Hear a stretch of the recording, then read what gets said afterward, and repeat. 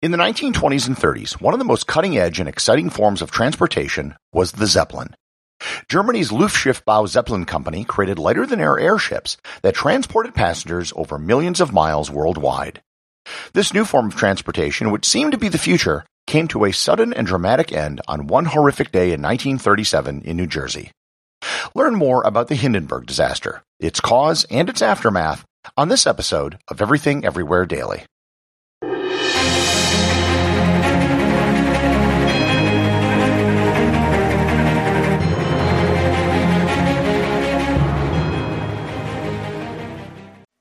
This episode is sponsored by ButcherBox.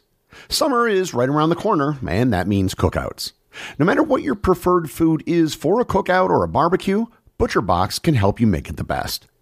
If you want to serve up some hamburgers, ButcherBox has grass-fed ground beef to make the perfect smash burger. Want to cook up some steaks? Well, ButcherBox has that too, with some of the best cuts of steak such as New York strip, ribeye, and filet mignon. Do you like grilled chicken? Well, ButcherBox has some of the best pasture-raised chicken that you will find anywhere. And if you really want to wow people at your next cookout, you can try grilling some of their wild-caught salmon on a cedar plank. Sign up at butcherbox.com/daily and get a special deal. ButcherBox is offering my listeners a free-for-a-year offer plus an additional $20 off. You can choose salmon, chicken breasts, or steak tips free in every order for a year.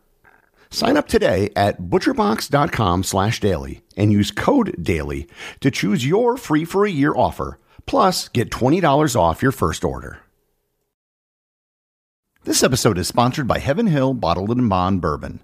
I recently had the chance to try Heaven Hill Bottled and Bond, and I can attest to its exceptional aromas with hints of caramel and vanilla intertwining with its oakiness, which provide a well-rounded flavor profile. Taking a sip is akin to experiencing a piece of bourbon history firsthand. Heaven Hill Distillery may be America's most quintessential bourbon distillery. Established in 1935 after the end of Prohibition, the distillery was established by the Shapira family and has remained a family-owned distillery to this day. In 1897, Congress passed the Bottled in Bond Act, which set forth strict rules for any bourbon labeled Bottled in Bond.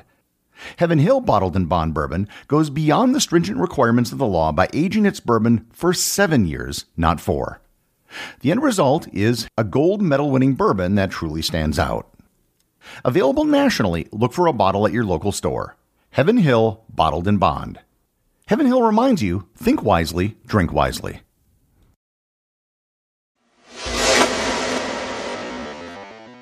I previously did an episode on Zeppelins and their history.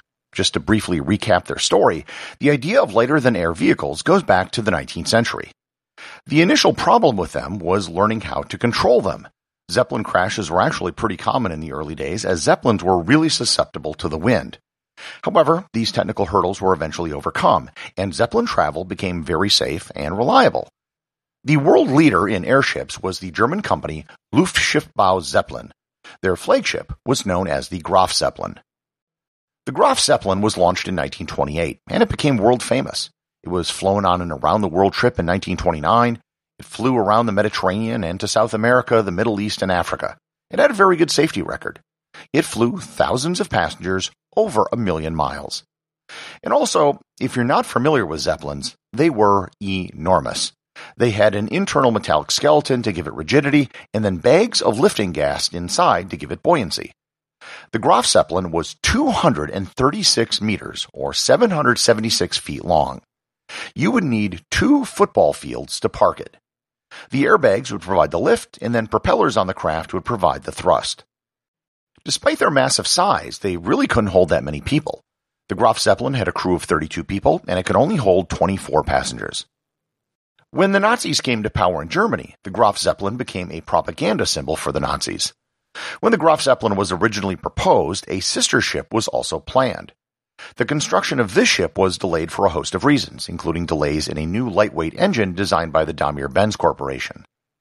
These delays allowed for a redesign of the ship, which would make it larger than the Graf Zeppelin, effectively creating a new class of airship. This new Zeppelin was also scheduled to use helium instead of hydrogen as its lifting gas.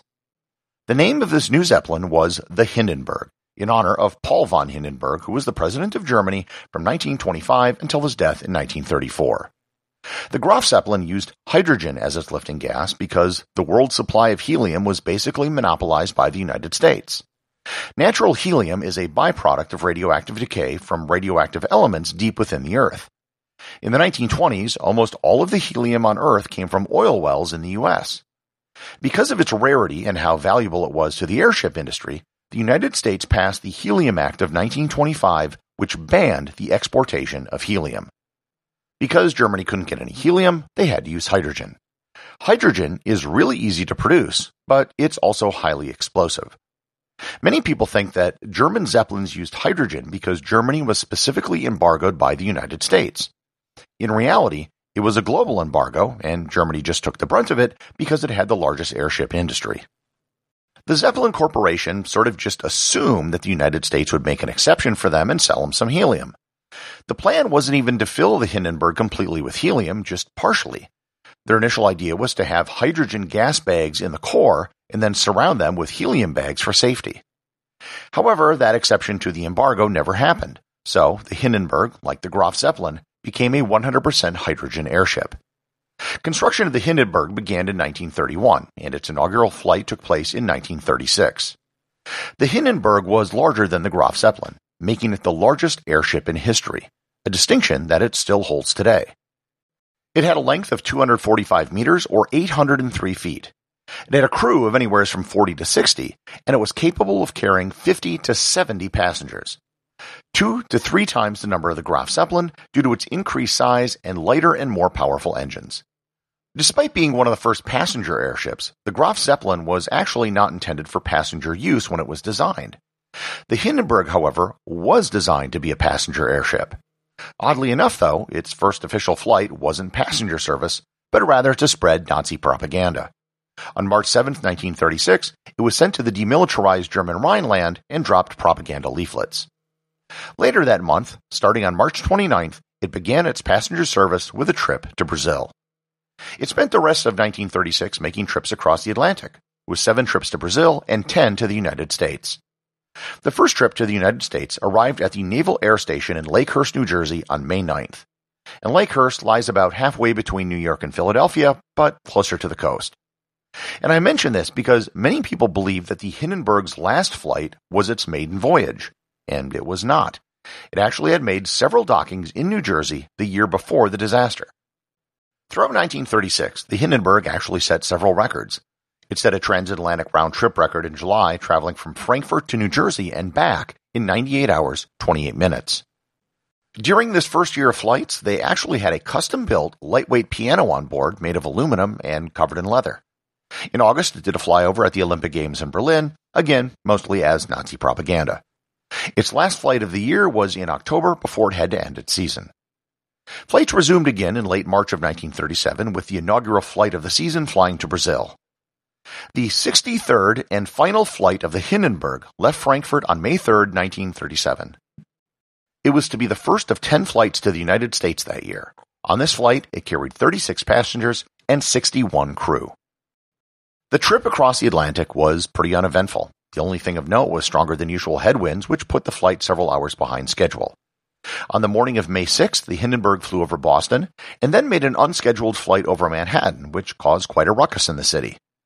The ship arrived in New Jersey around 4 p.m., but spent about 2.5 hours going up and down the New Jersey coast waiting for weather conditions to improve. They finally got the go-ahead to dock, which they did around 7 p.m. The Hindenburg was going to do what was known as a high dock. This was where they dropped their mooring cables, and the airmen down below would then attach it to a winch and pull the airship down. This wasn't the most common way to dock an airship, but it also wasn't unheard of or rare. At 7:21, the mooring lines were dropped. The line on the port side was connected, but the line on the starboard side never was. And at 7:25, something happened. What happened still isn't exactly known, despite photos and video footage of the event. A fire started somewhere in the back top of the ship.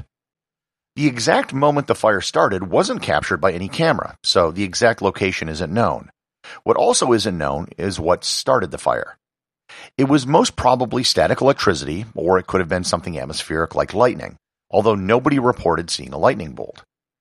The first signs of flame were a reddish-yellow flame, which is important because hydrogen doesn't have a visible flame when it burns.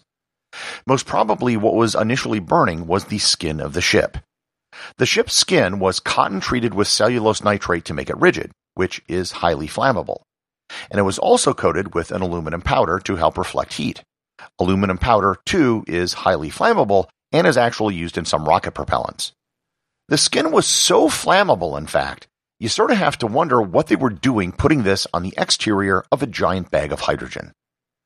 However, while that flame was visible, there could have been a hydrogen leak that caught fire first, but nobody would have seen that flame. The fire caused a detonation of the gas bags in the rear of the ship, which immediately caused the back of the ship to start to fall, while the front of the ship still had hydrogen and stayed aloft. The entire event was over shockingly fast. From the initial fire to the ship's skin and hydrogen being completely consumed by flame took less than 30 seconds. The Hindenburg went from being the world's greatest airship to a twisted heap of aluminum. The media coverage of the Hindenburg was greater than usual because it was the first Atlantic crossing to the United States that year. Normally, there wouldn't have been so many photographers or newsreel crews there filming it. There were a total of 4 film crews present. Most famously was the radio broadcast of the explosion, which was recorded by Herbert Morrison for WLS in Chicago. It was not a live broadcast, but recorded and played the next day. As horrific as the disaster was, most people on board the Hindenburg actually survived. Of the 97 passengers and crew on board, 35 were killed, 13 passengers and 22 crew, with 1 airman on the ground also being killed. While this was the most famous airship disaster, it actually wasn't the largest. In fact, in terms of total lives lost, it was only the 5th worst accident in airship history. The worst disaster occurred 4 years earlier when the Navy airship, the USS Akron, was launched from the same facility at Lakehurst, New Jersey, and 73 men died when it crashed at sea. Even though several disasters were worse, none were as high profile as the Hindenburg. The film footage was shown in movie theaters, the images were on the front page of newspapers, and the harrowing description of the event by Herbert Morrison served as the soundtrack. The footage of the disaster was actually never shown in Germany until after the Second World War. The destruction of the Hindenburg effectually ended the era of airships. Nobody was interested in flying in a giant bomb anymore. More importantly, commercial transatlantic air travel had begun around the same time the Hindenburg exploded. While not as comfortable or as glamorous, airplanes were significantly faster. While it effectively ended rigid airships, the Hindenburg wasn't the last one. There was another airship with the same specs as the Hindenburg, which was under construction, and it was launched in September of 1938. The Graf Zeppelin II. The Nazi government actually had very little interest in the Graf Zeppelin II. It flew 30 flights over the next year, never with any passengers, and barely ever left Germany. On February 29, 1940, Hermann Goering announced that all remaining Zeppelins were to be retired. Their metal structures were to be repurposed for use in aircraft. The age of the airship was officially dead. Given the extraordinary public nature of the disaster, and the fact that Nazi Germany was involved, there were conspiracy theories that sprung up almost immediately. Some said that there was a bomb in the back of the ship, and others that it was shot by a high-powered rifle. However, after World War II, the findings of an internal investigation by the Zeppelin Corporation were discovered. Their conclusion was, quote, "The actual cause of the fire was the extremely easy flammability of the covering material brought about by discharges of an electrostatic nature." End quote. The Hindenburg disaster has become a cultural touchstone. Its image was used for the cover of a Led Zeppelin album, and it's been used for internet memes. Today, there is a memorial at the site of the crash at the facility now known as Joint Base McGuire-Dix Lakehurst. There is an outline on the ground of where the wreckage landed. There is also a small surviving piece of the skin of the Hindenburg on display at the Smithsonian's Udvar Hazy Center at the Dulles Airport in Washington, D.C. Despite many attempts to bring back airships, it just hasn't happened. As cool as they look, their enormous size makes them expensive to build and maintain. And in a world with jumbo jets, it's hard to justify their existence. So, over 85 years after its disastrous end, the Hindenburg still remains the largest aircraft of any kind ever built. Everything Everywhere Daily is an Airwave Media podcast. The executive producer is Darcy Adams. The associate producers are Thor Thompson and Peter Bennett. Today's review comes from listener SBG for Life over at Podcast Addict. They write, As a card-carrying member of the Completionist Club, I must say this podcast is absolutely amazing. Gary will go down in history as one of the great podcast hosts of all time. One thing first, though. I feel the need to test his integrity. He said he will read a review with 5 stars. I hope you read this to the end, Gary. Please don't disappoint. Integrity is important to historians. Gary, brace yourself. This is going to hurt. Packers stink. Go Bears. I hope that wasn't too traumatic. Thanks, SBG for life. I was happy to read it because I had my fingers crossed while I was reading it, which legally means that it didn't count. Also, because I know basic arithmetic, all I have to do is look at the score of last week's Packers-Bears game to know the truth. Remember, if you leave a review or send me a boostagram, you too can have it read on the show. It's starting to rain again. The rain had slacked up a little bit. The back motors of the ship are just holding it just enough to keep it from... It bursts into flames. Get it started. It's crashing. It's crashing terrible. Oh, my. Get out of the way, please. It's bursting into flames, and it's falling on the mooring fast, and all the folks between it. This is terrible. This is one of the worst catastrophes in the world. Oh, it's like 400 or 500 feet into the sky. It's a terrific crash, ladies and gentlemen. The smoke and the flames now, and the flame is crashing to the ground, not quite to the mooring mast. All the humanity and all the furniture screaming around it. I told you, I can't even talk to people. There's friends around there. I can't talk, ladies and gentlemen. Honest, it's just laying there, massive smoking wreckage. And everybody can't hardly breathe and talk and screaming. Lady, I'm sorry. Honestly, I can hardly breathe. I'm going to step inside while I cannot see it. Charlie, that's terrible. Listen, folks, I'm going to have to stop for a minute because I've lost the voices. This is the worst thing I've ever witnessed.